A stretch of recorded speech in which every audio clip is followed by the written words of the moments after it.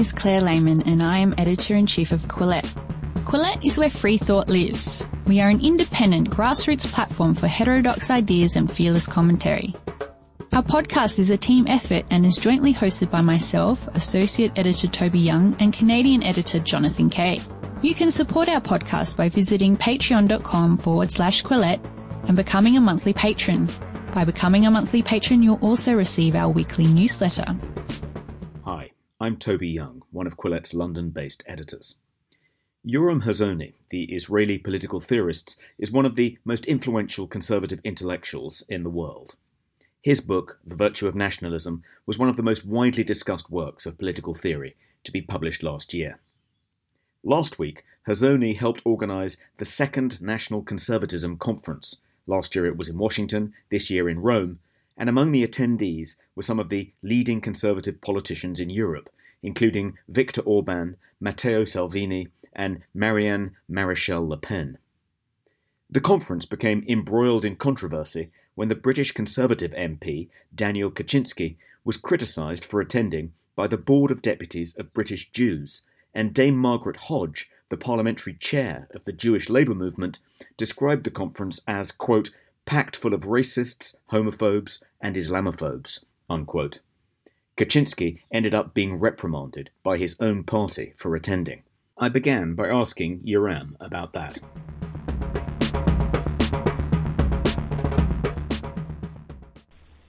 Well, I think that we have here another example of what's been called cancel culture.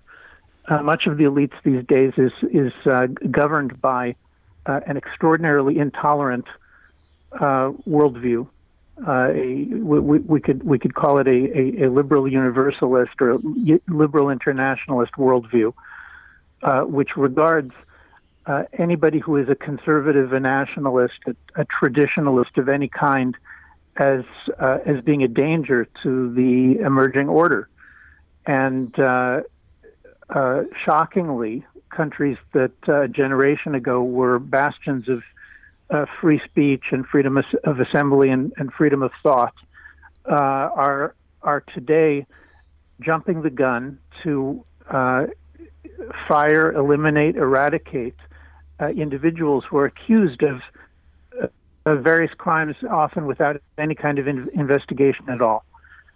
In the case of Member of Parliament Daniel Kaczynski, last week, he attended a conference in Rome of national conservatives organized by a committee of prominent, well-known conservative figures from the United States and the UK and Israel and Italy. And these organizers, if anybody had checked names like Chris DeMuth or John O'Sullivan or myself or our Italian partners, then they would have immediately discovered that they're talking about people with tens of years of distinguished service to the mainstream conservative movement, and that their accusations were completely absurd and baseless. But nobody checked, and nobody wanted to respond to the to our protests. And instead, they forced this conservative MP to apologize for attending a conference. I mean, it's completely crazy. One thing I'm slightly puzzled by, I mean, I sympathise with the sentiments you've just expressed, and I do think it was an example of cancel culture. But if your intention is to bring nationalism back into the political mainstream, to detoxify it, why invite people like Viktor Orban, Matteo Salvini, Marianne Maréchal Le Pen, even Ryszard Legutko? Why invite such polarising, controversial figures? Isn't that just going to essentially present your critics with the opportunity they want to try and cast your movement as a far-right political movement that's beyond the pale? Well, I don't agree with almost any of your characterizations. I mean, Richard Legutko he's leading intellectual in Poland today in political theory. He's a distinguished philosopher. Read his reviews. He's respected internationally. I don't know on what grounds you or anybody else would presume to declare him to be far right. I mean, Toby, frankly, he's less far right than you are. I mean, why would you say such a thing? Well, in his case, I mean, I agree he's a distinguished intellectual. I've read his book on liberalism, but he's also a member of the Polish Law and Justice Party, which has behaved quite illiberally in office, particularly in its sacking of independent judges and so forth. He once described homophobia as a totally fictitious problem. I mean, I'm not a fan of quote mining in order to try and smear people, but he's certainly a controversial figure. Toby, he's not a controversial figure among conservatives. You're right that he's controversial in the same way that anybody who takes strong conservative positions is controversial for liberals. And someone who takes strong liberal positions is controversial for conservatives. But the fact that you might not agree with him, and I might not agree with him on certain issues with respect to homosexuality or to anything else, I don't understand how this turns him into somebody that you don't attend a conference with. Now, a generation ago, I lived I was at Princeton and at Rutgers universities in the United States that are well regarded. I was a conservative. I published conservative publications. I spoke out on conservative matters. Certainly, I was in a minority, and certainly I was not in the. It was not a popular minority. People didn't like the views that I was expressing. Many people, but the views that I expressed as a conservative were legitimate. What do I mean by legitimate? I mean that people who had other views were willing to debate me publicly, to appear with me, to talk to me, to give me scholarships, to consider me to be an important part of the department in their discussion. Now, a generation has passed since those days, and today to be a conservative is, in many elite circles, illegitimate. It's illegitimate. The same exact views that a generation ago were considered to be minority but legitimate among intellectuals or journalists, academics, in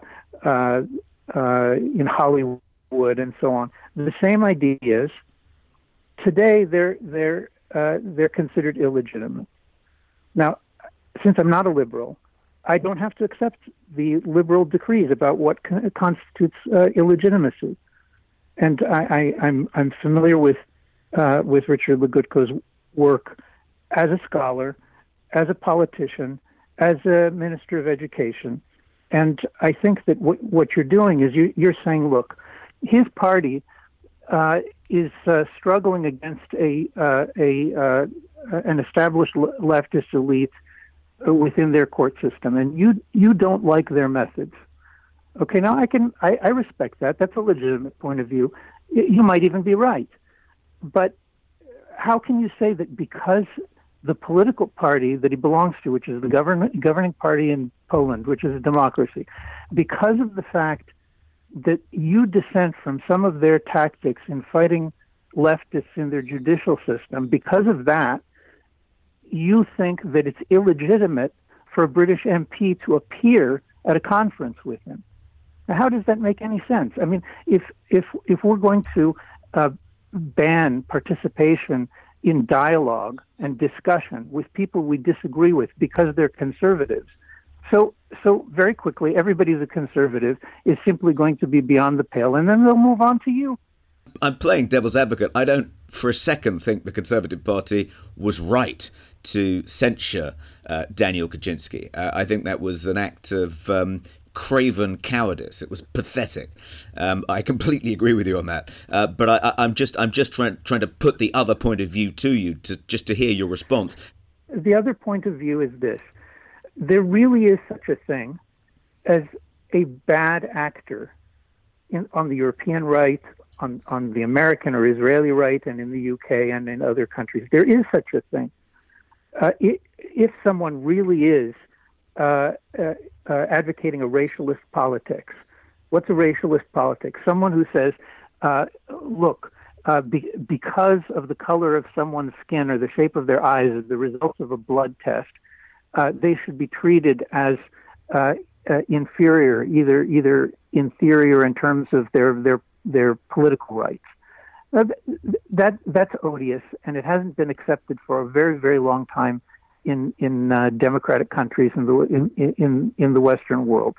And if someone says such a person is a racist, okay, so he's a racist. I understand that. I know what that means, and I don't want to have anything to do with that. The same is true of anti-Semitism. Right? I'm talking if his position is that Jews or Judaism per se, as such, are to be despised and degraded and persecuted in terms of the law. All right, so we don't want to have anything to do with such a person. Likewise, if they if they see anti-democratic or authoritarian regimes as being a model to be imported into the UK or into any other Western countries, so such people are not they're not relevant to any kind of legitimate political debate within a democratic country. I'm still not saying that such a person necessarily needs to be banned from speaking, but I understand the sentiment that says we don't need anti-democrats, people who are explicitly against the democratic system. We don't need them participating as legitimate players within a democracy.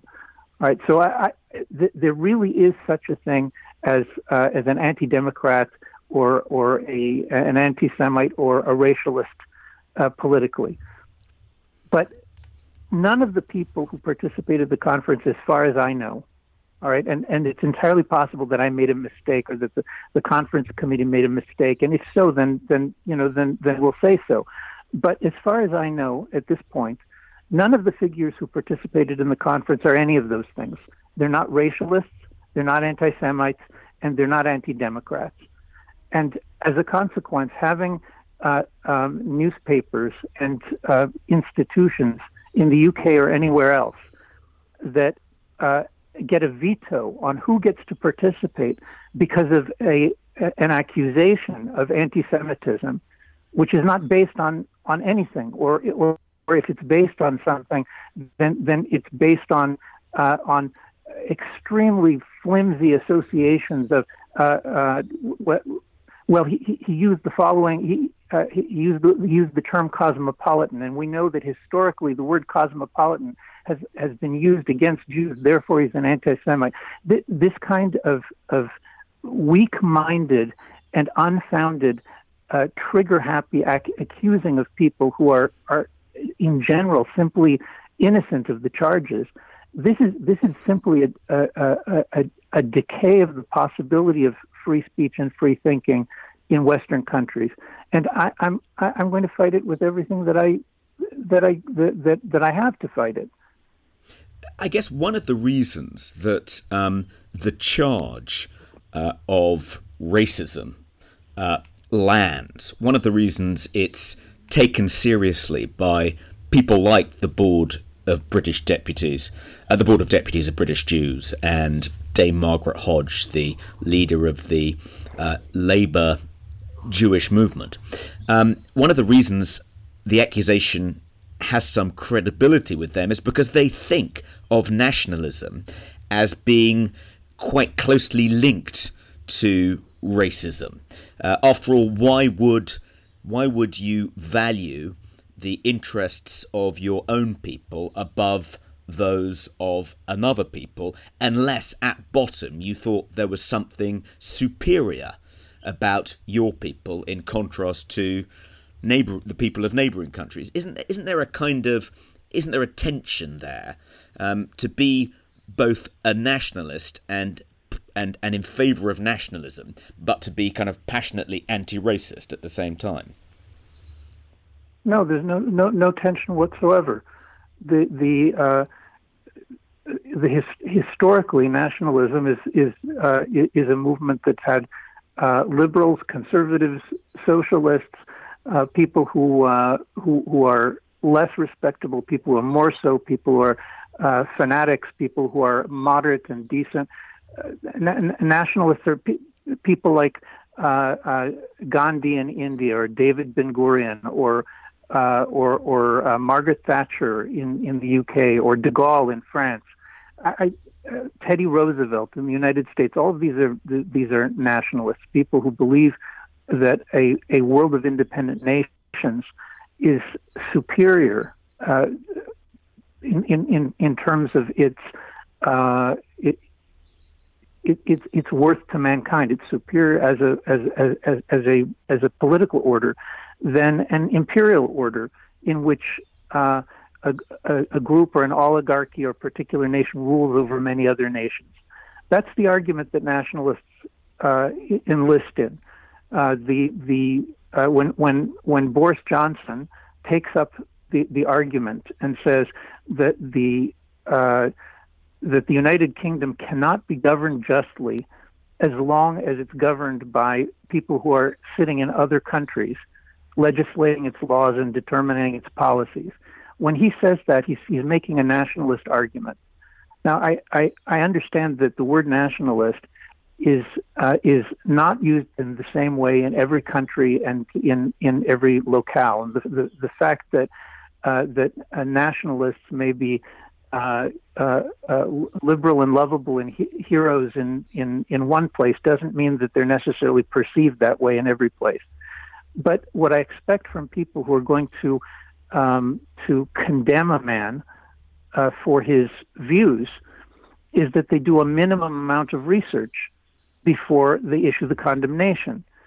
And any serious, intelligent person, whether in the Board of Deputies or in the House of Lords or anywhere else, who's going to say that a man is an anti-Semite and demand that the Conservative Party expel him from their ranks because he is an anti-Semite, I would expect that such a person would quake in their boots before they would issue such an accusation without checking the facts. And in this case, there was no fact-checking. Have you ever before, this is not a rhetorical question, this is a serious question. I've never seen this before. Have you ever seen before public institutions condemning a conference without naming the organizers or naming the event itself, or contacting the organizers for clarification, or giving them an opportunity to respond? I mean, none of these things happened. They received letters of protest from the organizers and ignored them. Now, this is simply taking somebody out and executing him on no grounds whatsoever. They didn't make the slightest effort to research the case. And I am really afraid for the UK and for Western democracies that are ruled by people who don't have the slightest compunction in saying, oh, somebody said that he's a nationalist, somebody said that he's an anti-Semite. Well, I don't need to do any research because the accusation is enough. Let's take him out and hang him. We've reached the halfway point in this Quillette podcast, and it's time for a short message from Blinkist.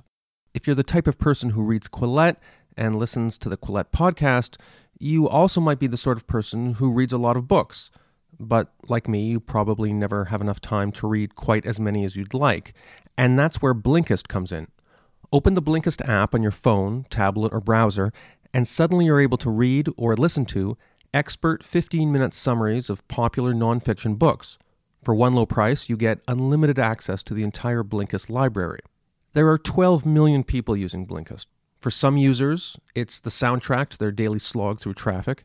Others read Blinkist on the subway. In my case, I listen to Blinkist when I walk my dog, which usually takes about 15 minutes. That's one whole book. Go through the Blinkist catalog and you'll find all sorts of big brain books like Upheaval by Jared Diamond and Sapiens by Yuval Noah Harari. But they've also got those business books you see in airport swivel racks, not to mention the Communist Manifesto by Marx and Engels, and of course 12 Rules for Life by Jordan Peterson. Right now, for a limited time, Blinkist has a special offer just for our audience. Go to Blinkist.com/Quillette. Try it free for 7 days and save 25% off your new subscription. That's Blinkist, spelled Blinkist, Blinkist.com/Quillette to start your free 7-day trial at 25% off. And now, back to our podcast. In your piece for The Spectator, you drew a parallel between the manner in which the Conservative Party have treated Daniel Kaczynski and the manner in which they treated Roger Scruton last year. And again, what was striking about it was, as you say, the lack of due process. No attempt to weigh the evidence. In both cases, the accused weren't given an opportunity to make the case for their own defence.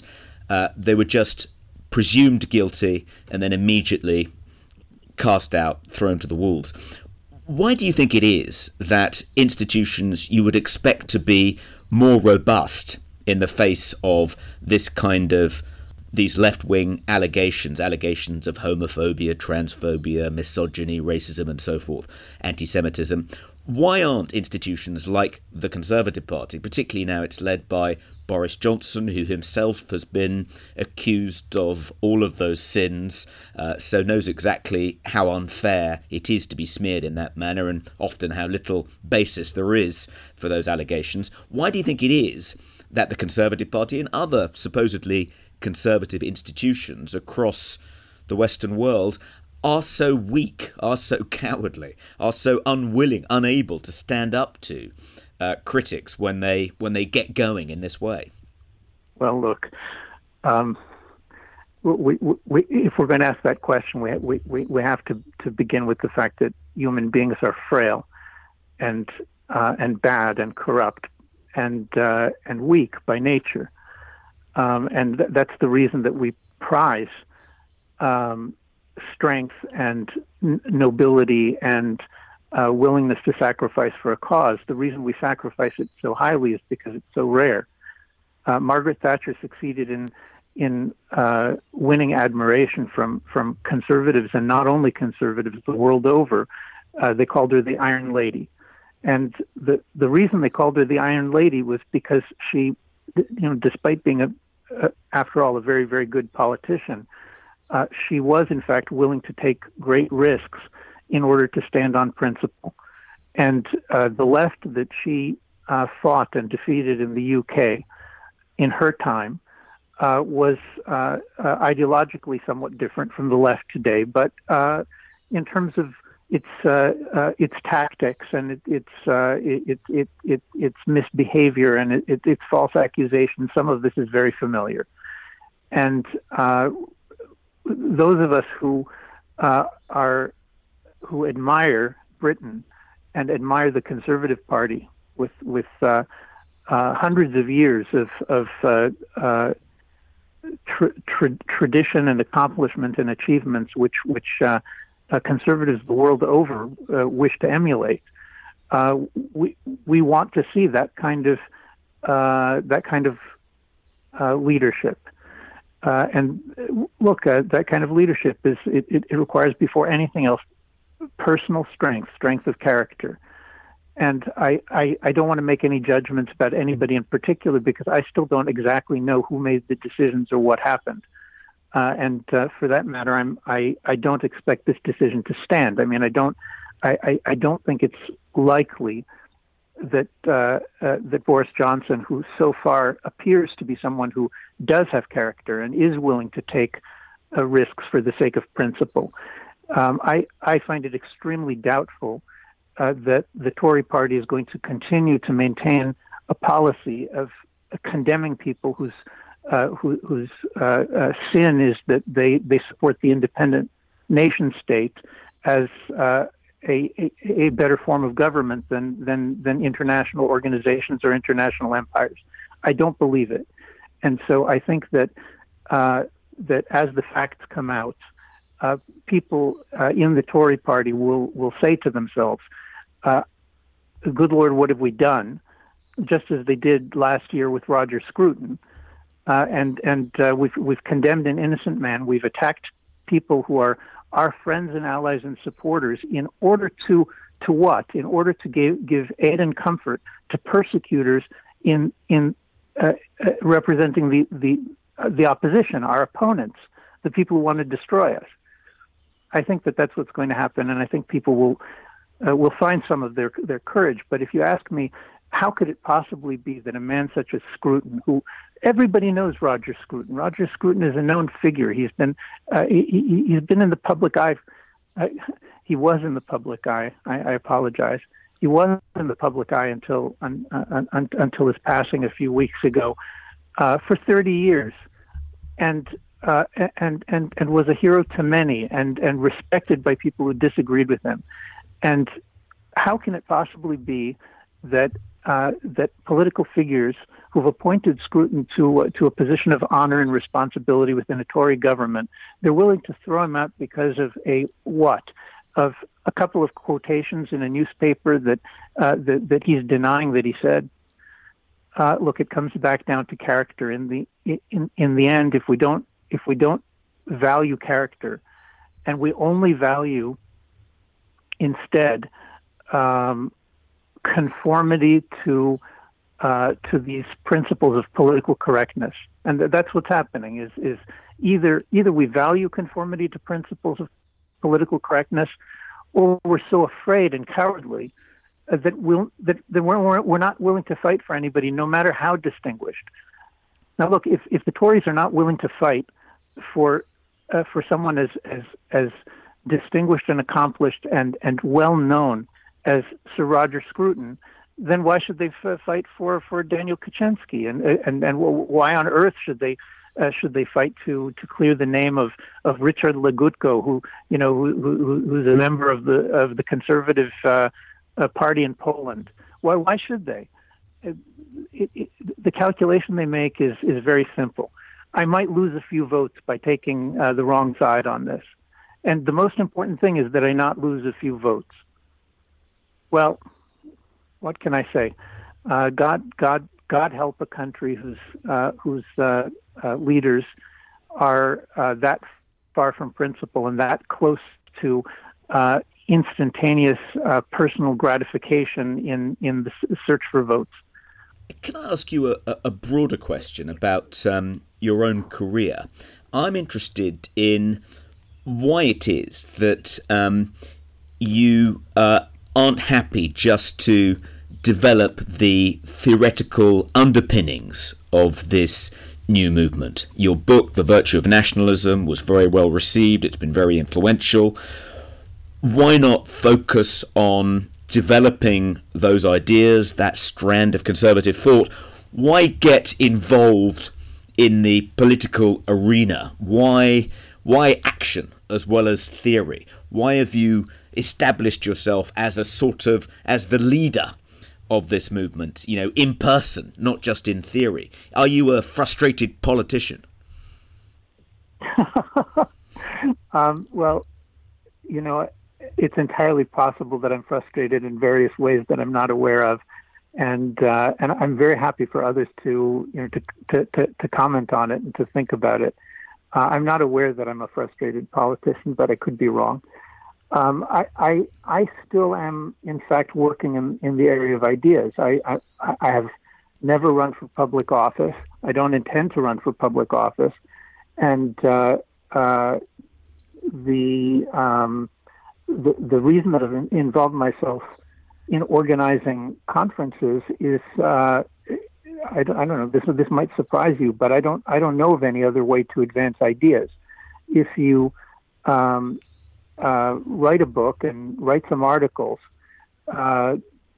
you then want people to think about them. You want them to argue about them and to consider the possibility that you might be right and maybe embracing them. And I've been doing this for decades in different areas, in political theory and philosophy and in theology. People look into my record. I have decades of dozens of conferences that I've organized in different countries about different ideas. And the difference in the last few years is that the public interest in the idea of nationalism, of the idea of the independent nation state and a world of free and independent nations, the interest in that subject has simply skyrocketed after 2016 as a result, first and foremost as a result of Brexit, and then as a consequence of Trump's election in the United States, and then the rise of other national conservative politicians in various countries. So when I realized that there was this demand for discussion of these ideas, I was willing to step forward and organize conferences around it. Conference organizing is something. It seems to be a knack of mine. I've done it for a long time on many different subjects, and so I agreed to do it. Now I would have been very happy if the arguments had been made first by others, and they had done some of the work, or a lot of the work. I mean, they did some of the work, but if you ask why are you the leader in this, I mean, I think that I'm the leader by default because of the fact that other people aren't doing it, either because they don't agree or they do agree and they're scared to do it. Now, I've actually most of my career has been devoted to things having to do with Israel and with Judaism, and the circumstances when my wife and I moved back to Israel after we finished university a generation ago. The circumstances in those days were that Israel looked to us to be a weak and endangered country, and we thought that that America, the UK, the European countries were doing just fine, and I never felt any kind of a serious tug to get involved in the public life of those countries, because I thought that Israel needed help, and I really thought that other countries were doing fine. Today, the situation is extremely different. I've watched over the last 30 years as countries that are the backbone of the free world, the pillars of the free world, have become internally fragmented, characterized by